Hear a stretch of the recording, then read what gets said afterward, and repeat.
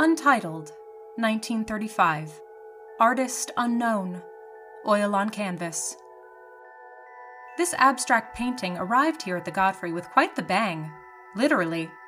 It was near closing time when the galleries began to empty in the end-of-day exodus of all fine art institutions, the guests shepherded towards the exits by staff who also wished to return home.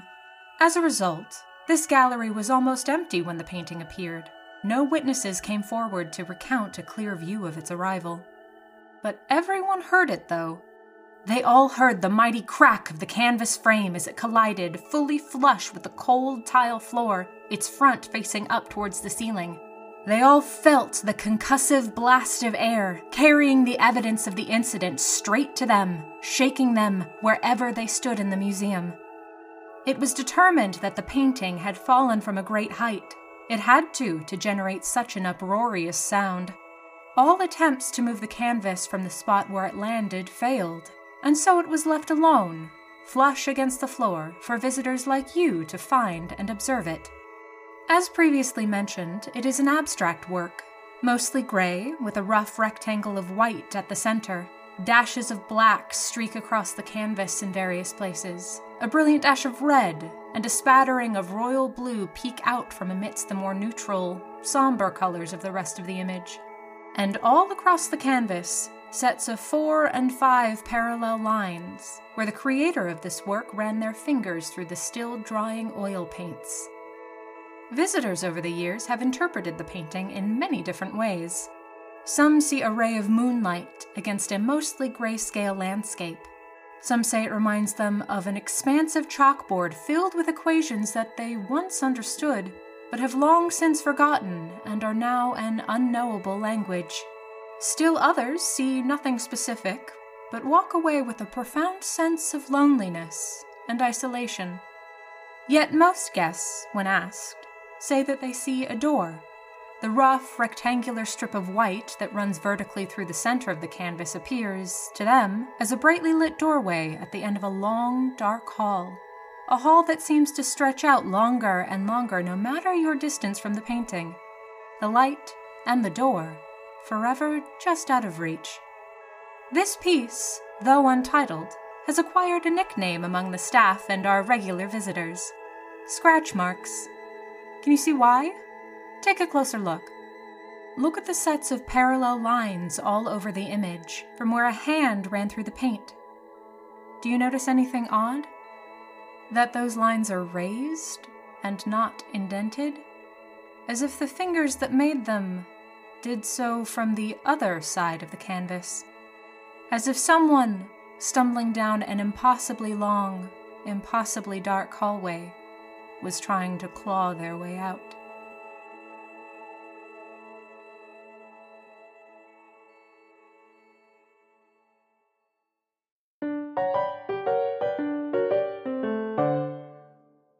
Attention Godfrey guests. If you or someone in your party has misplaced one of your possessions, please visit the customer service desk for the estate's Lost and Found collection.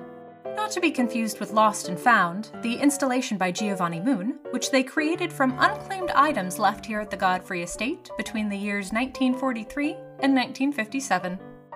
Any misplaced items that are not claimed within 30 days of their discovery will, depending on their quality, either be donated to charity, resold in the Godfrey gift shop's thrifted item department, or be devoured by living tendrils of darkness that appear out of nowhere to claim the forgotten objects as their own.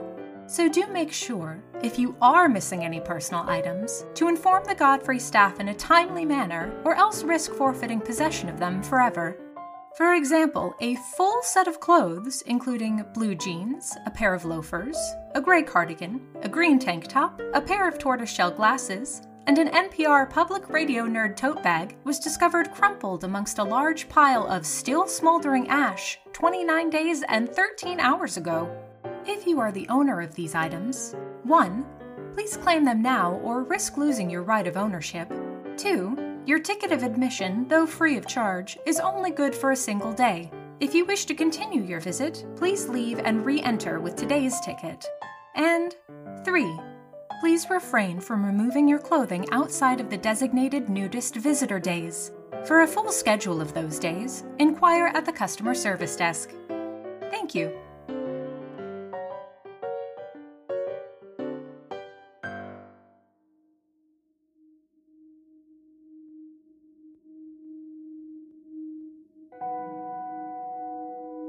Judith beheading Holofernes, 1620.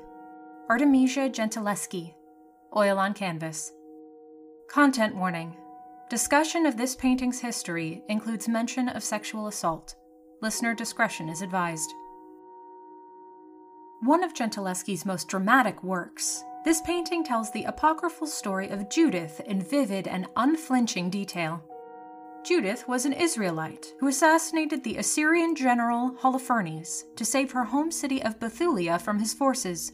According to the story, Judith, who was able to enter Holofernes' tent due to his lust for her, waited until he'd drunk himself to sleep before seizing her moment to strike. A popular subject for many Renaissance and Baroque artists, what sets Gentileschi's painting apart is the active nature of the piece, the movement within it, particularly in the violence and gore it depicts. Other artists' renditions of this same scene, including Caravaggio's, whose style Gentileschi emulated and mastered throughout her artistic career, lack the sense of the struggle it must have taken, the brute force and sheer strength of will required of Judith to decapitate the unsuspecting Holofernes.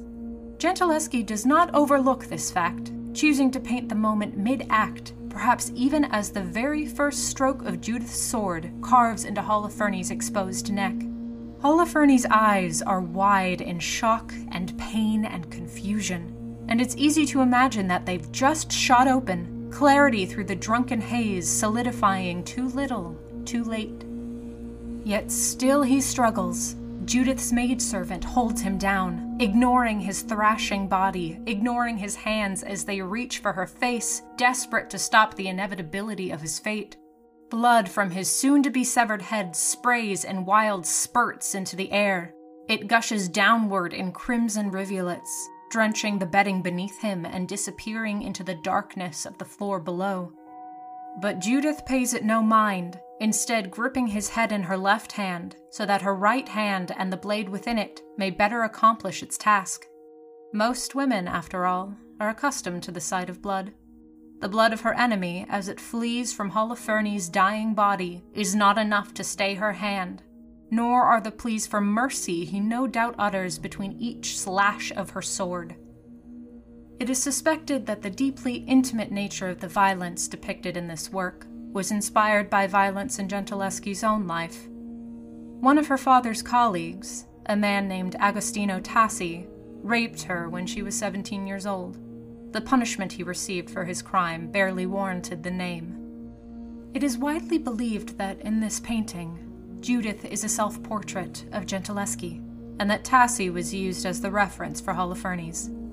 If she could not be granted justice in reality, Gentileschi would create justice for herself and others in her art.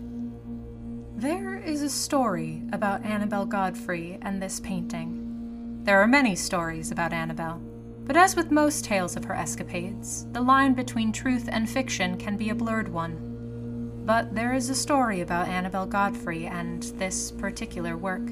You can be the judge of its veracity. As the story goes, she enjoyed showing this painting to men like Tassi, those who suffered no penalty for taking what was not theirs, nor for any other wrongs they'd committed.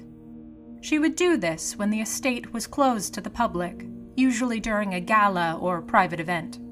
Always at night, she'd ask for a moment of their time, chatting of this and that as they walked, deeper and deeper into the maze of galleries and exhibits, as the lights dimmed and the shadows lengthened. She'd lead them to this piece and tell them the story behind its birth. And she'd remind them of what is, perhaps, the oddest quirk of the estate's eclectic nature, the running tally of missing persons last seen within its walls. Then she'd leave them, standing before this painting, to ponder that statistic. Leave them to make their way back, alone, to the glittering lights of the party, now much, much farther away than they remembered it being. Leave them to the darkness, now much, much deeper than before. Most of them made it back.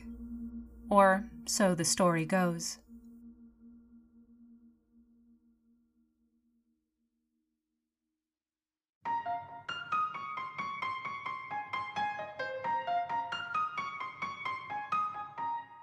Thank you for listening to the Godfrey Audio Guide. This episode was written, produced, and performed by Nicole Knudsen, with sound design and editing by James Ferrero. Enjoying your trip to the estate? To keep up with the Godfrey, follow us on Twitter and Instagram at The Godfrey Guide, or visit our website, posted in the show notes below. And don't forget to rate, review, and subscribe on your podcast app of choice. If you're interested in becoming a sustaining member of the show, make sure to visit our Patreon page, patreon.com/The Godfrey Audio Guide. In addition to our various membership tiers, you'll also find full episode transcripts for any who wish to read them. Until next time, friends, see you back at the museum.